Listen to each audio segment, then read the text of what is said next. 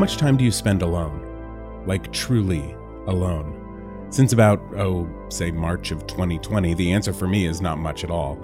A little going back and forth to work in the car, but it's been my wife and me and the dogs at home together so consistently that I don't really know what to do when I'm alone anymore. Since joining the workforce, I've lived in cities, in small places with roommates, and then after moving out to California, I got a house and had roommates come and go. And then my wife and I got married during the pandemic, actually, and well, here we are, a life surrounded by people and cars and city buses and dogs and all kinds of noise.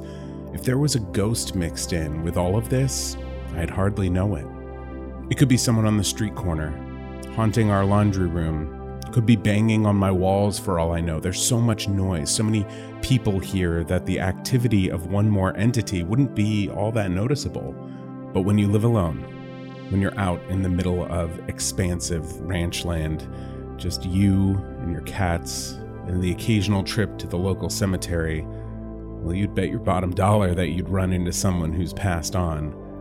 Or perhaps you work nights, and the lights are the only company, long after the cars have left the streets of your neighborhood and blanketed the world in mystery.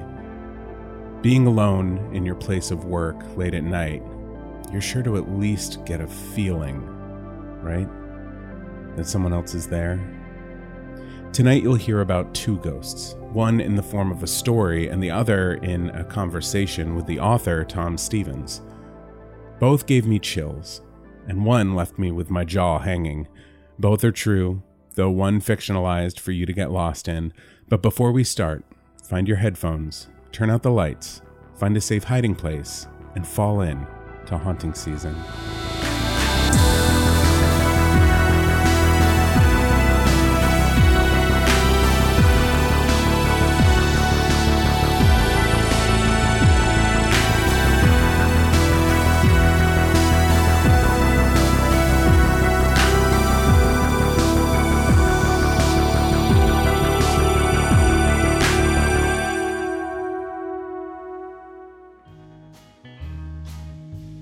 As a boy in the 1950s, I was often one of the moviegoers at the Chief Theater in Greenlee.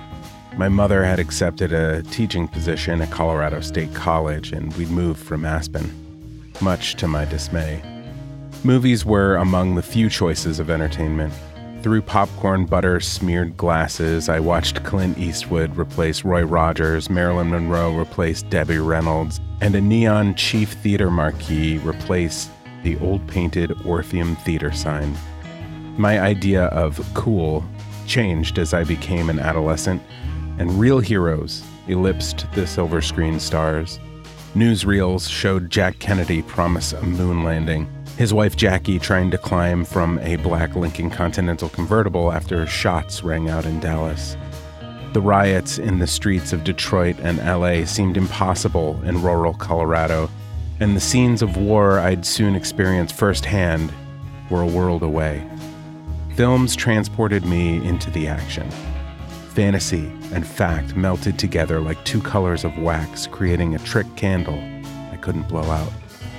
Irrigated cornfields stretched to the eastern horizon and raised the humidity of the Gulf Coast levels, making my sheets sticky in the second-floor bedroom of my family's Victorian-era home. More than 30 miles west to the mountains, but only a few blocks to the movie theater, where the "Cool Inside" sign beckoned. Each blue letter wearing a white mantle of frost. Air conditioning was the only excuse I needed to spend $1. Any film would do as a refuge from that heat and the realities of growing up in a provincial town.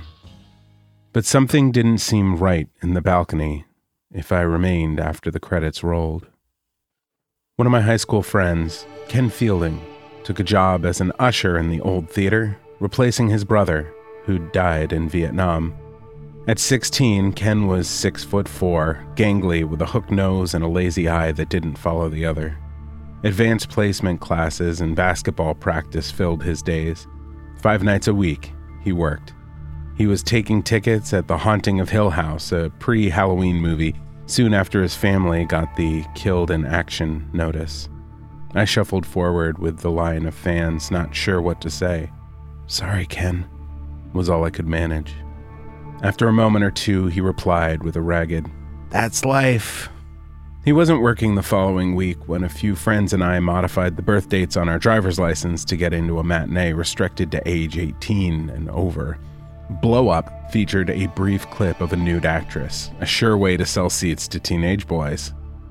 The following evening, a Mounds candy bar rattled from the high school gymnasium lobby's vending machine. The wrapper crinkled in my hand as I opened the door to the basketball court. From the bleachers came huffing, alternating with rhythmic footfalls as Ken ran the gym stairs after a late practice. He descended, sweating and gasping, then stopped at the drinking fountain to flood his face with cool water. My pat on his back made him jump as if he'd been shot. "We missed you at Blow Up." "Yeah, I heard. Not even nudity will get me back in that theater." "What do you mean?" "I quit. I couldn't take it anymore." He sucked in a deep breath and another drink, then used a towel wrapped around his neck to wipe moisture from his face. "The damn place is haunted." "Haunted?" We walked through the humid, fading evening air into a vapor lamp-lit parking lot. The glare flickered as insects bounced off the bulbs. He stopped, opened his car door, grabbed a half-full bottle of warm Pepsi, and poured in a small plastic sack of salted shell peanuts. The rusty car reeked of old rubber, the odor escaping into the night. Not knowing what to say, I shook my head and remained silent. Ken sometimes worked after the late show to clean and paint the historic interior. In his time of stress, and as Halloween approached, it would be easy to imagine ghosts. But Ken was an altar boy and an explorer scout, honest and solid as anyone. Since losing their brother in Nam, his little sisters, usually bright students, were failing and skipping classes. His father stoically repaired typewriters in a home shop day and night, searching for the backspace key to his life. If Ken wanted to share details, he would. He took another swig of Pepsi. "Roy Carpenter manages the theater. He graduated with my brother." After a long hesitation, Ken continued, "I told him I couldn't keep up the long hours." I blew out a breath in disbelief. "That place always creeped me out, but it's probably only the horror movies. He's looking for someone to replace me if you're interested." A night job would be perfect for some extra cash. I needed a better car. Hauntings be damned. I called the theater and asked for Roy, but a female asked if she could help me. Without hesitating, she told me to report for work the next evening. She expected to be busy for Halloween. The elderly projectionist gave some brief instructions and almost ran out the door after the movie. I was stirring a freshly opened gallon of Benjamin Moore paint.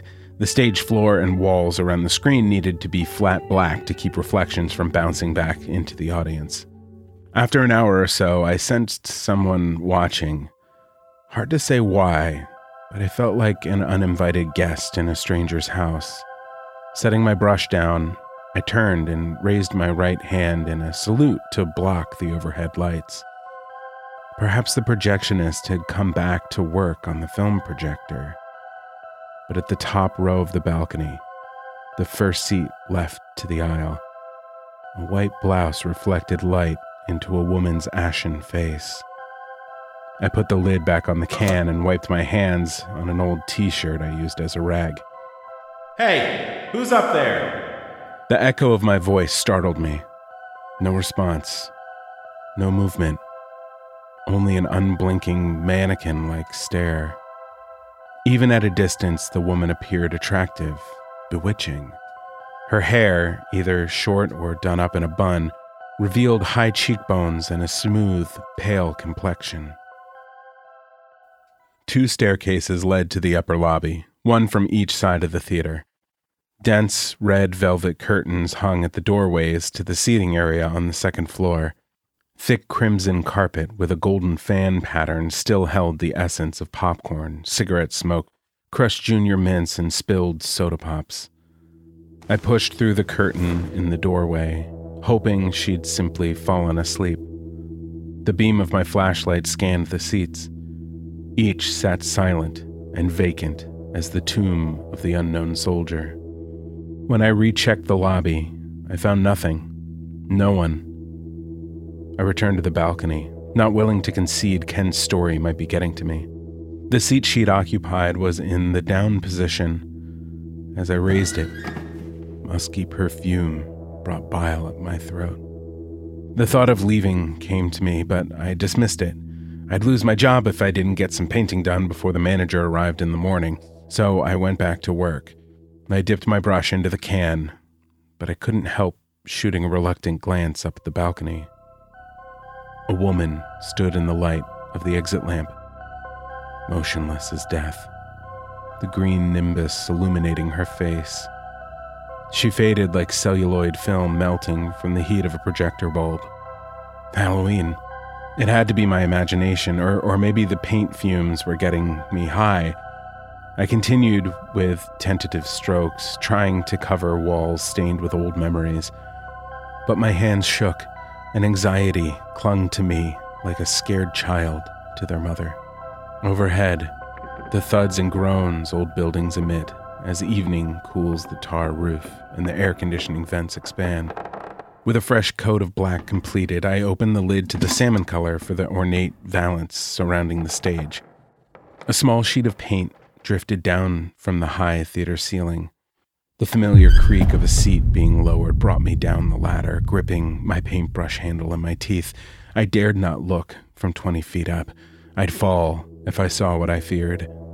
Safely on the stage, I placed the brush on top of the paint can and grabbed my usher's flashlight. The beam cut a swath through the darkness of the balcony. Last row, first seat to the left of the aisle, once again occupied.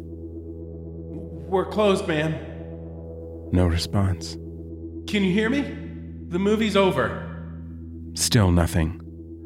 Dashing through the theater before my courage faltered, I took 2 steps at a time up the stairs. Hesitating at the entrance to the balcony, I drew a deep breath and threw back the curtain. Only the dim wash from the stair lights greeted me. The seat I'd sworn was occupied moments before rested in the down position once more. All others remained upright, springs forcing them to attention. I lowered myself into her seat to prove my macho courage or confirm my delusion. The power of suggestion must have been messing with my mind, but the musky perfume lingered. Something warm and wet made me lift my hand from the armrest. In the faint light, a dark liquid ran down my arm. My sneakers slipped on the slimy floor as I jumped up. I rushed into the upper lobby restroom, my black Converse All-Stars leaving a crimson trail on the white octagonal tiles. I rinsed my hands and arms. Blood turned pink as it mixed with the water and swirled down the drain. The mirror above the sink reflected a pale, skinny kid trying to grow sideburns, but a slight breath, or perhaps a subtle motion, stopped my heart. The woman's face appeared over my right shoulder. I froze, just long enough to doubt my eyes. No! My voice echoed off the metal toilet stalls. I turned around in terror, grabbing a towel dispenser for support. Nothing. No woman. Only red velour wallpaper peeling at the seams. I rubbed my hands on my t-shirt. The floors were spotless. My bloody footprints, gone. Not bothering to turn off the house lights or clean my brush, I hurried out the door into the steamy night air. A parking meter supported me as I tried to talk myself out of puking. Sweat from my armpits rolled down my side. I shook so violently, I struggled to unlock my '55 Chevy business coupe. It cranked several times. Damn it! Start, you piece of junk! My head rested on the steering wheel as Hush Hush Sweet Charlotte crackled from the radio. The face of the woman appeared in my rearview mirror, then dissolved as the engine whined and came to life. My car jolted as I slammed the transmission in reverse. Backing from the parking space, I sped onto the street and glanced over my shoulder to make sure no one was in the back. A curly mist drifted from the exhaust pipe, appearing red in my taillights. The next day, I called to quit, asking for the manager, the lady who hired me. Roy, the owner, said, "There's no female manager, just the projectionist and me. Who are you?"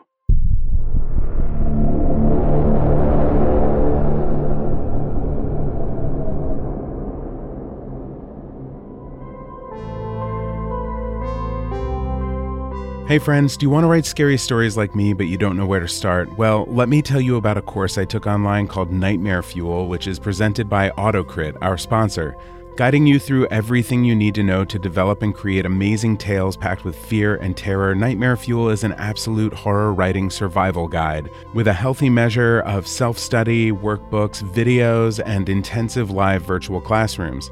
In addition to the impressive breadth of knowledge from the teachers, the course also features exclusive and meaningful guidance from Rain Hall, Gothic horror author and creator of the Writer's Craft Guidebook series. Okay, so you've got your money's worth right there, but let me tell you about the parts where I really benefited, and that's the private member community and the editing software. The AutoCrit software is like hiring a great therapist. It's there to guide you towards making good decisions in your writing, but you still do the work yourself and make your own decisions. The software can run hundreds of reports that help you critique your own writing, pacing, and repetition, and it has taken my writing to a whole new level. Now, I made friends during the class, talented, hard-working friends who love to write stories like I do, and we were able to connect, to chat, share our work, and get feedback from each other without sharing personal information through the private AutoCrit network, which for me is like if I could take my favorite social media platform and remove everyone who's not interested in what I like. I can't tell you enough how valuable this class has been for me, and they don't just do horror, they have sci-fi and fantasy as well. So if you're looking to get started in writing or you just want to take that next step to get better, check out hauntingseason.com/AutoCrit. All right, so we're here with Tom Stevens, the writer of The Balcony Seat. Thanks for hopping on and recording part of the show with me today. Well, that's quite all right. It's my pleasure. Tell me about where did this story come from? What was the inspiration? Well, this story was partially true. It happened to a friend of mine when I was in high school in Greeley, Colorado. And he told me the story, and I didn't really buy it. But then years later, I talked to a projectionist that had worked at the theater after my friend had long gone. He said, no, that woman wasn't a ghost. He said, she lived there. She hid out there, and I could never figure out where she was. I could see her from the projection booth, but I never did locate her. She was always hard to find, and I could never find anything about her other than I could just see her occasionally. And he was kind of old and strange anyway, and I thought, wait a minute, now I have two different people telling me that the same thing happened from two different eras, and they didn't know each other. And so the article, stuff about it got written up in the paper over time, and they had paranormal investigators come in and take a look at the place, and then it was torn down. So I got the idea actually from a childhood experience. And it's actually in a novel that I have. There's a trilogy called The Cemetery Chronicles, and it's the second one in the trilogy, and the name of that novel is No Winter Maintenance. And so that's where the idea came from. And when I saw the writing contest, I pulled it out and modified it enough to where it fit the parameters of the contest and sent it in. That's great. So you've done quite a bit of writing in the past? 6 novels. Actually, the 6th one I'm working on right now. They're all ghost-related stories, time travel, about early Colorado. They're multi-layered novels that have a lot of complex storylines and everything. And they've been through editing. I have a professional editor, and they've been through editing back and forth for about 5 years now. But when she's working on one, editing one, I'm working on another one, either starting one or doing all the corrections in the editing that she has suggested. And she doesn't check grammar and that kind of stuff. It's more structural type things. And brilliant. The word genius is overused along with heroes, but she is a genius. She comes up with some great ideas because none of my stories really fit a standard structure like novels are supposed to be, with all the 5 commandments of storytelling and everything. They just don't fit that because they're too multi-layered. And so she comes up with these ideas to make the structure work for my style of writing. It's really been a fun adventure. I've just been writing now for 5 years, but I have a lot of work out there. I have one short story book that has 50 short stories in it. And then actually the other 4 are full-length novels. That's really cool. How did you go about finding an editor? I haven't gotten to that stage in my writing yet, but taking the autocrit class and hearing about it made me realize two things. One, it's going to be an essential part of the process eventually. And two, finding the right person can be really challenging. So how did you find this genius to help you out? It was luck. I'm in Aspen quite a bit, Aspen, Colorado. I live 2 hours away, but I've been going to Aspen since I've been young. And so Aspen is where the Aspen Institute is, which is a huge nonprofit. They support the arts, visual arts, performing arts, and they have one division that's called Aspen Words. They have a workshop, a juried workshop every year. They bring in top Stanford professors and authors to teach these workshops for a select few people that they choose. And then people come from back east as far as Simon & Schuster and Henry Holt and all the big publishing houses come to Aspen, along with a lot of agents, and they interview the participants in the workshops. And so I was at one of these workshops, and a lady said, if anybody needs an editor, I know one that is just superb. And she lives here in the Valley. And so I didn't think much about it because wasn't really ready for an editor at that time. Later, I got to thinking, well, yeah, this work does need an editor because it is just so complex. And I really don't have an editing background myself. My son's an editor, but I don't have him editing my work. And so I went into Aspen Word's office there, and they said, that's Kristen Carlson. And so they gave me her number, and I sent her the premise of my first novel. And she called and said, yeah, I'd be interested in working with you. And since then, it just happened to be a very, very good match in that she is a very creative person. She's a playwright. So a lot of it has to do with luck, because if you have the wrong one, it really is going to drive you crazy. Mm-hmm. A good one will blow your work up. I mean, just dynamite it and destroy it. And that's what she does with my stuff. And it's less and less now that I'm starting to learn the craft better and starting to kind of get what she's after, because she's taught writing at the university level and stuff. And so it's been kind of more like an instructor, a teacher to me, and also an editor. I tell you, that is so important that you have the right one. There is so many on the internet, and you just don't know where to send it because they're going to charge, and they're not cheap because they really have some education and experience behind most of them. But still, you have to have the right personalities. Sure, yeah. And I find like most things in life, making a personal connection with people is often the best path forward. There's, like you said, so much information on the internet, and you never know what's the right direction to go for yourself. It's making personal connections and having conversations and figuring stuff out together that often leads to the best work. It is. And, the industry, I was in several industries before I started writing, and they were pretty merit-based. The harder you work, the better you were, the more successful you were. That doesn't happen in the writing industry. It is such a chore to get into the traditional publishers that many people give up. And self-publishing now is really a very good option for many who want to get their work out there, and they're not overly concerned about becoming bestsellers or anything. They write for the enjoyment of it. And that's what I do. I get up every morning and look forward to writing. And I'm retired and everything. I live on a remote mountain ranch, and there's a lot of ranching work that has to be done during the season. But in the winter, it snows high in the mountains, and there's not a lot to do. And so I just I concentrate on writing during that time period. And then during the summer, there isn't a day goes by that I don't spend 2 or 3 hours writing. And it's therapy for me. I create my own worlds, to where I can escape. And it's really been one of the most rewarding things I've ever done. And whether I sell any books or not is really secondary. Yeah. And I have a cat meowing in the background. That's fine. I love animals.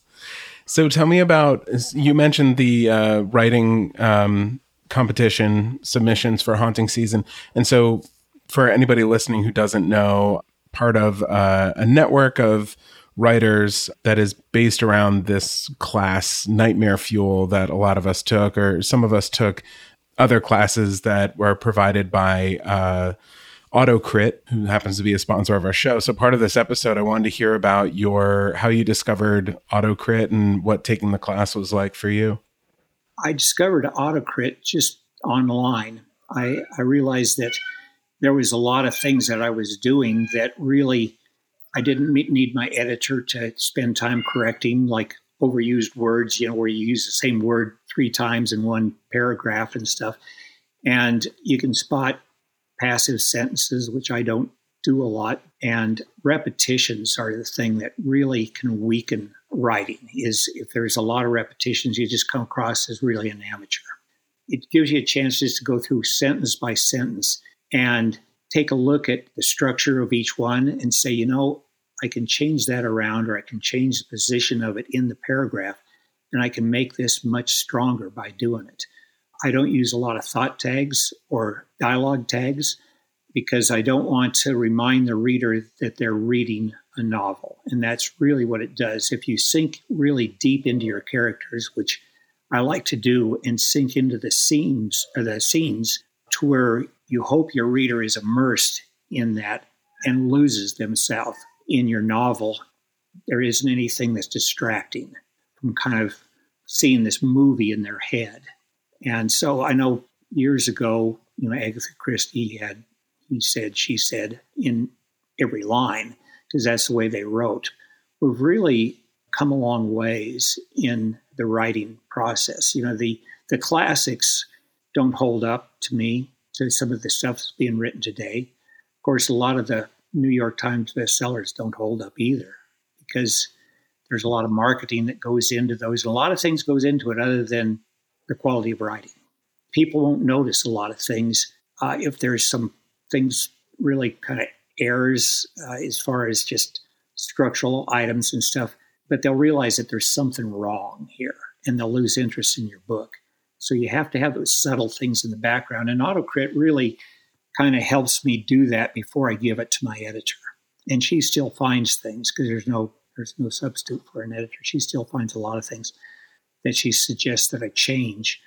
But it allows me time here at home to really sink into a piece and say, okay, these are getting pointed out as possible weak spots in this novel. And I pick up on that, and sometimes I change stuff, but I think it's a good tool. Yeah, it's a remarkable piece of software to be able to calculate all of these things instantly and then give you activities to do. It feels very comprehensive, but you also make your own decisions where you can choose to have your sentence structured the way you like it, because that's how your character speaks. And, it might be picked up as like, well, that's not proper, sentence structure. Right. But sometimes you got to make that call because your character is not a computer. Well, and dialogue usually isn't correct, the grammar and stuff for many people. And so in order for it to be believable, it has to be off and people interrupting each other and stuff. And that's the way dialogue works. And so that stuff's always picked up by Autocrit. And you can say, no, that's the way this person is. They're not well educated. They're in the 1880s, and people spoke differently in the 1880s than they do in 21st century. And a lot of my characters are in the 1880s, and they have those morals, ethics, and the dialogue of that time period. And it's not the same as it is today. What is it that draws you to that time period, and also that draws you to ghost stories? I visited a graveyard. That's a little graveyard up kind of the east end of Aspen, and a small, maybe 100 graves.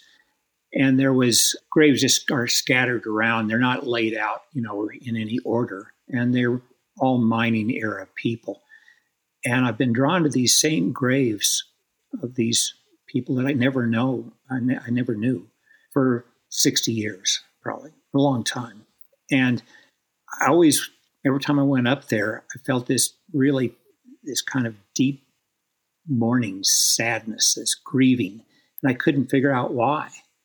And a couple things happened in that graveyard that kind of made me think that maybe these people need their story told, because the rich and famous of Aspen, in the West, they're in all the history books and the novels, and, they've been told, but these people have stories and they need to be told.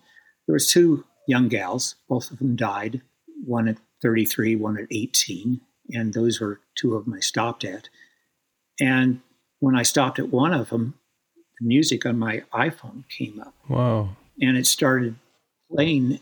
And it wasn't anything that I remember putting on there. I can read you the lyrics here to it.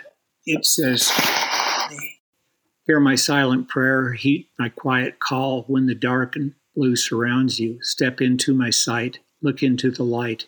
You will know that I have found you." Well, that just came on my phone, and I couldn't, it's a female voice. And so there was this little black and white cat that was kind of walking around the cemetery, and he'd stopped at that grave, and then I was looking away, he vanished, he was gone, and there was his tracks in the snow. So I followed him, and they ended up at the grave of the other girl that I had often visited. Her name is Ida Chatfield, and she died at 18.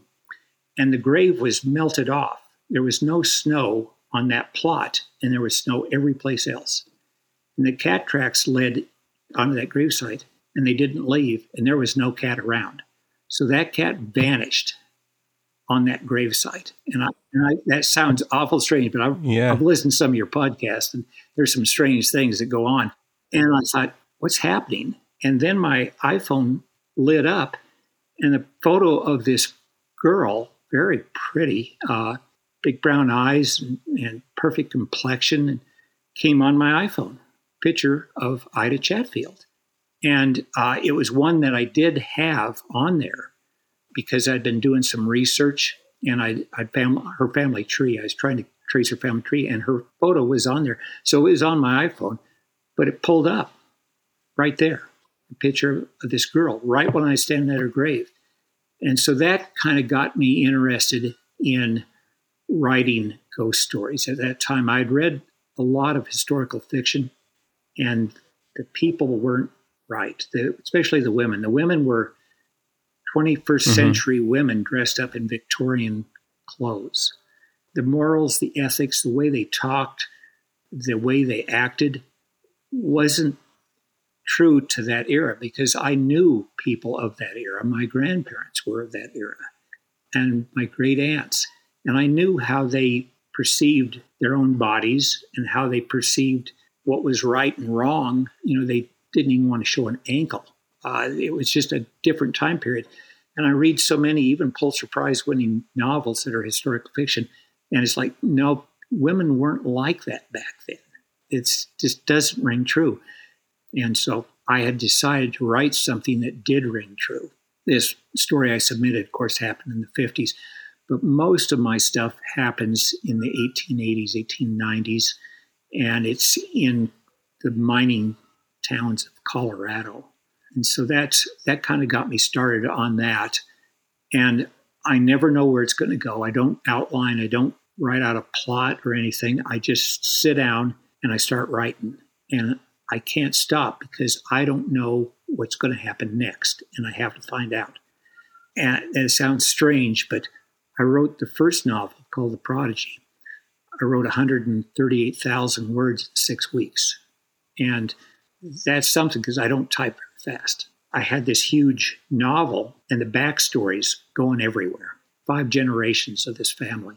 And this haunting of a matriarch that had lost a daughter that she was doting on, and she wanted to be a figure skating star way back in the 1890s. The daughter fell through the ice and was drowned. And so the matriarch came back, my novel comes back, every generation trying to act like a matchmaker, eugenic type stuff, trying to recreate her daughter. Generation after generation after generation, she's haunting them. She's choosing the right mates for these guys, scaring the bad ones off. And for her male heirs, she's making sure that they meet the right girls. And so that's The Prodigy. It's a lot of layers to it and a lot of characters. And so after editing, it's down to 98,000 words, because there is a lot of backstories that I had to remove because it wasn't driving the plot forward. I learned a lot just through writing that novel. And so then the next one was a little easier, and I was kind of keeping in mind structure a little bit more. still needed a lot of work. And then the third one and the fourth one, each one, I don't think of how is this going to end, because I don't know until the final page how it's going to end. So I'm as surprised as anybody. That happens to certain writers. Stephen King says that happens to him. Yeah, I'm the same way. I never quite know where it's going, and sometimes it runs out of steam, and sometimes I get, all the way through to the end and I'm like, well, that's cool. I have no idea where it comes from. It just feels like it has to happen. Yeah, you have no idea. And the older you get, you just have more experiences to draw from. And I don't have a family. I live alone. And so I don't get interrupted. And so it's really a lot harder for guys like you that do have people pulling them in all directions to kind of focus and stay on one thing and kind of get through it. But I have that kind of time, and it works out really well. Yeah, I think that's why my stories round out around 5 pages.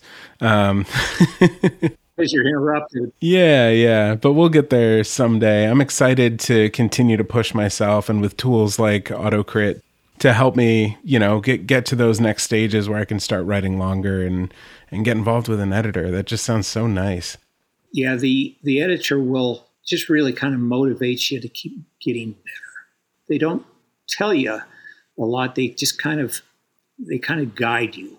And you go through a lot of rewrites, And they kick stuff out and they say, add to this scene, or this scene is going nowhere, get rid of it, that kind of stuff.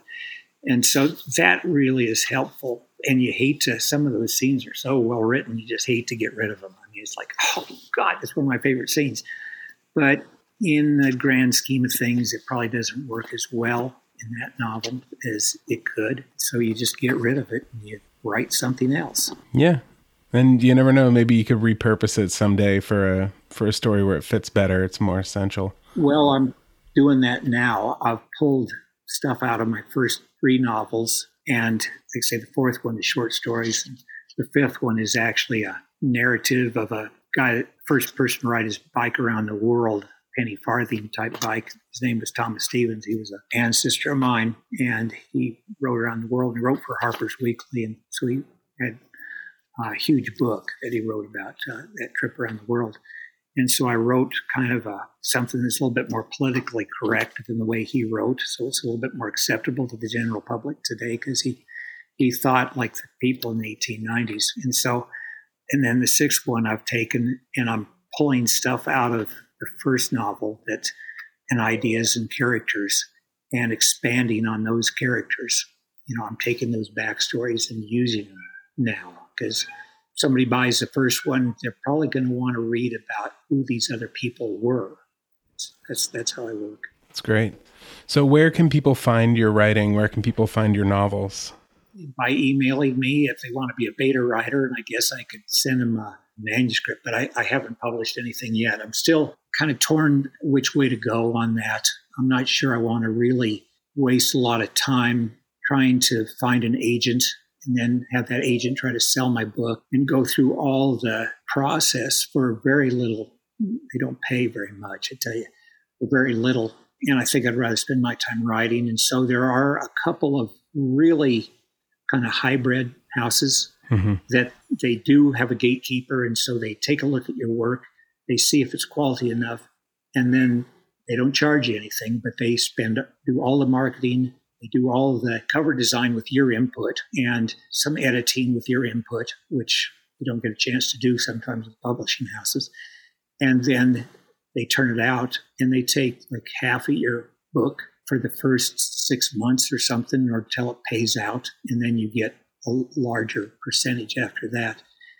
And that sounds like more of an attractive option to me, but I'll just have to see. Right now, I'm not overly concerned. I can always self-publish.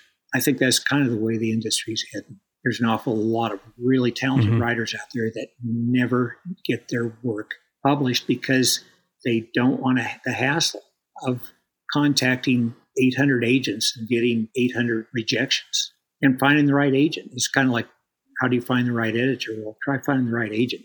Most of them don't even return your phone calls. And I've had some of them say, I love your work. Send me everything you got. and you send it to them, and it's the last you hear of it. Yeah.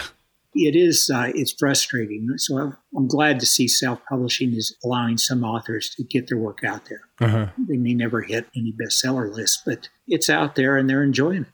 And that's really what it should be. Yeah, well, that makes this episode just a little bit more special then. Thanks for letting me put some of your work out there on the internet for people to hear. I really enjoyed it, and I can't wait to read more of what you have to share with the world. Well, I have other short stories I can always send in. I think some of them are actually better than this one because I've written them more recently, so I think I've improved a little bit over that piece of work. But that one is one that really fits into my novel very well. And as a short story, I think it's okay.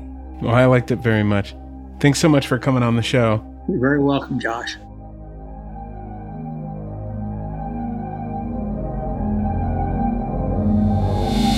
Haunting Season was created by me, Joshua Sterling Bragg, and is a joint production of Matt Gillen and Believe Limited. Special thanks again to our guest Tom Stevens and our sponsor AutoCrit, who connected us through the Nightmare Fuel horror writing course. This show is executive produced by Patrick James Lynch and Ryan and Matt Gillen, and produced by Keith Corneluk. Today's episode was edited by Gary Bernard. Music for the podcast was made exclusively for the show by North Innsbruck. If you want to get more involved, find Haunting Season on TikTok for horror talk and movie reviews. Thank you for listening to this episode, and remember, we're more likely to survive if we stick together. I'll see you next time.